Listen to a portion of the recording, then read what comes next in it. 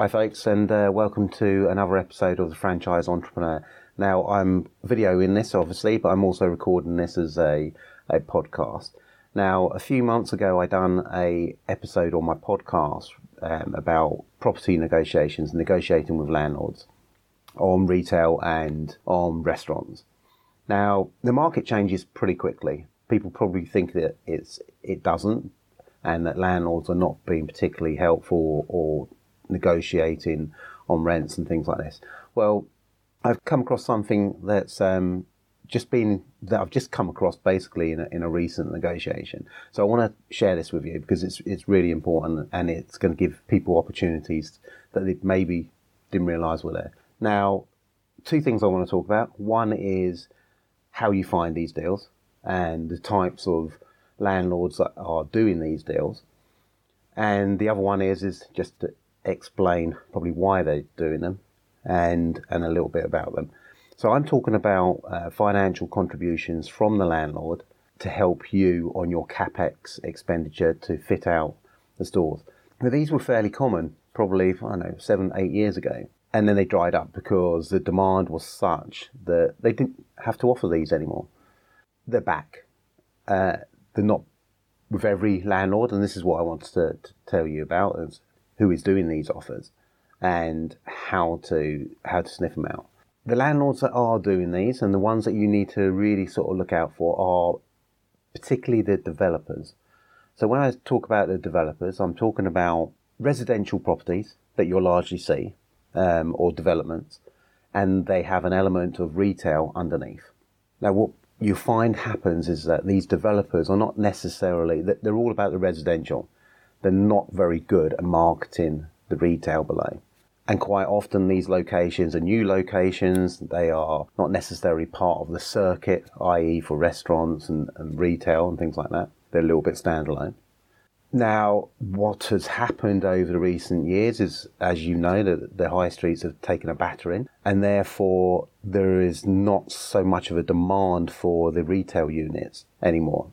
So they can no longer rely on the private equity guys that are back in restaurants. They're just throwing in restaurants all over the place. That's not happening anymore. Now, there's a motivation for developers to offer these deals. Now, quite often those units have been empty for a while. They may have maybe 2 or 3 that they're still trying to get rid of and can't get rid of. It's all part of their covenant. Developers are very keen to make sure they've got 100% occupancy, or very close to it. And the reason is that they have to, they've got a board to answer to first and foremost. Secondly, they've also got their finances to balance, but they've got the banks to answer to, or the private equity firms that are backing them, or the lenders, whoever they are. Now, a lot of these lenders, regardless of who they are, determine who they're going to lend to on the basis that, okay, well, we lent you last time. What occupancy have you got? Did you fill that occupancy? Did you just fill the residence, but you've got 10 units below it that are not filled or maybe completely empty? And a lot of that goes towards whether they will determine whether they will lend them the money for the next project or release funds for the next project. So they're very keen to make sure that these are fully occupied. It also, when you're talking to a bank, it's no different from if you were going to a bank for a mortgage. They're going to ask you how much money are you earning? What are your wages? How safe is your job? If you're on a 0-hour contract and you're asking to borrow £100,000, they're not going to give it to you because they've got no security. You've got no track record. You've got no security in terms of your salary. And it's the same for property. They will look at it and say, well, okay, look, you've got 100 residents above. Okay, we can see that. We can project that money going forward. Or you've sold those, so we know that you can generate that cash. The retail units below, if you've got 10 retail units down there and you have got no occupancy, or you've only got 50% occupancy, that's a question mark for them. One, do you know what you're doing? Is there any kind of demand for these kind of retail below? And secondly, it's about covenant. So, for example, if they can sign up people to go into these retail units and say they're all paying 20 grand each, there's 10 of those units, that's £200,000 a year. but it's a 10-year lease. So 200,000, that's £2 million.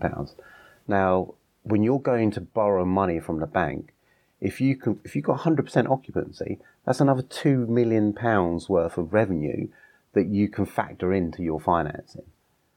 The bank are not interested if you've given away some rent incentives in order to get those people in. The only thing they're interested in is, have you got these people signed up, how long that lease is for, and how much of that money they can extrapolate forward in order to work out your income and work out how much they can lend you.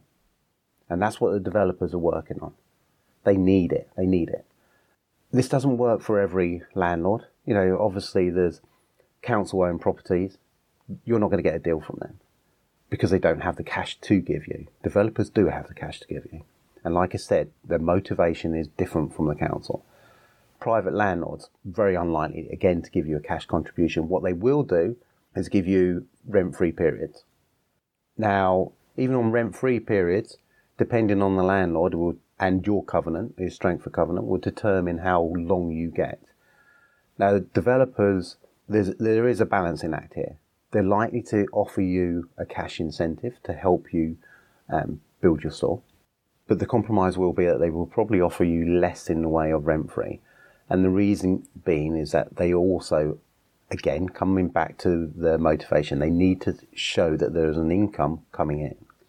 Now, they may negotiate on that. It may be a lower income. You may have a step rent over a period of time, but they were highly likely to want to see that rent coming in relatively quickly. So you might only get 6 months, whereas before you may have got, with a private landlord, you might get 12 months, might even get 18 months. You have to bear in mind that this isn't just about greed. This is about these companies having mortgages and them not wanting to devalue the value of their properties because it affects their lending. They've taken a mortgage. It's like you having a house and then your house becoming worth less. All of a sudden you've got a problem with the bank, haven't you? Exactly the same, just a bigger example. So understanding the motivation for the landlords and understanding what landlords are likely to give you these offers. So again, look for new development, but not too new a development, because the problem with too new a development is that there hasn't been enough time for the landlord to realise that they're going to struggle to get rid of these retail units. They think they're just going to go straight away. And in some locations they do. But in a lot of locations, particularly outside of London, these hang around for a long time. So take a look around. Look at these new developments, or these newish developments, ones that have been around for over a year, and you are likely to find empty units.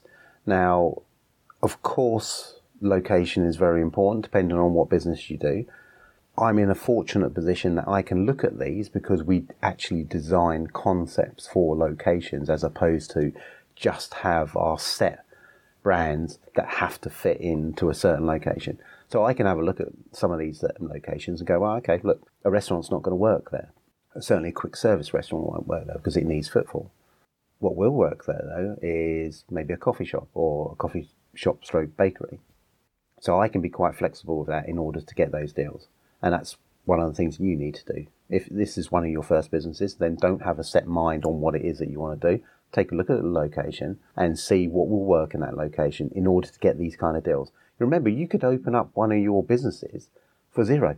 You might get a contribution for £75,000. That's enough for you to fit out your business and start operating it. Which raises another opportunity for you. You may just fit the place out, get it off the ground, and then sell it.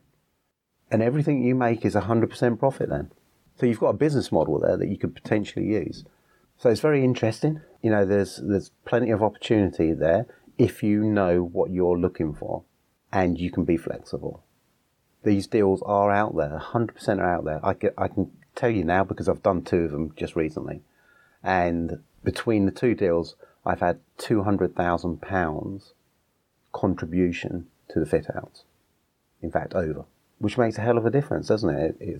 It's money for nothing, and gives, certainly in my business, gives us an opportunity to create brands that we know will fit in those locations. But like I said, these are the ones that you need to look out for. They're not on the high street, I would say, because the high street is a different kettle of fish. You've got a different kind of makeup of landlords in there. You've got all sorts of, council owned, privately owned, and you've got some developers. But keep an eye out for those ones that are a couple of years old, maybe a year old. They're struggling to get rid of those units. Be flexible, know your market, know your landlords that you're dealing with, and know what motivates them.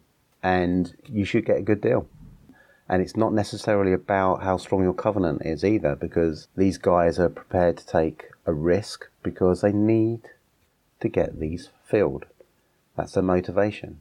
So, go out there, strike some deals. Okay, so I hope you found that interesting. It's a rather short podcast, but a long video. So do tune in to the next one, and I hope you found it interesting. Please leave reviews. I do look at them. I do take your comments on board, and I do try and improve it each time. So thank you again for tuning in, and speak to you again soon.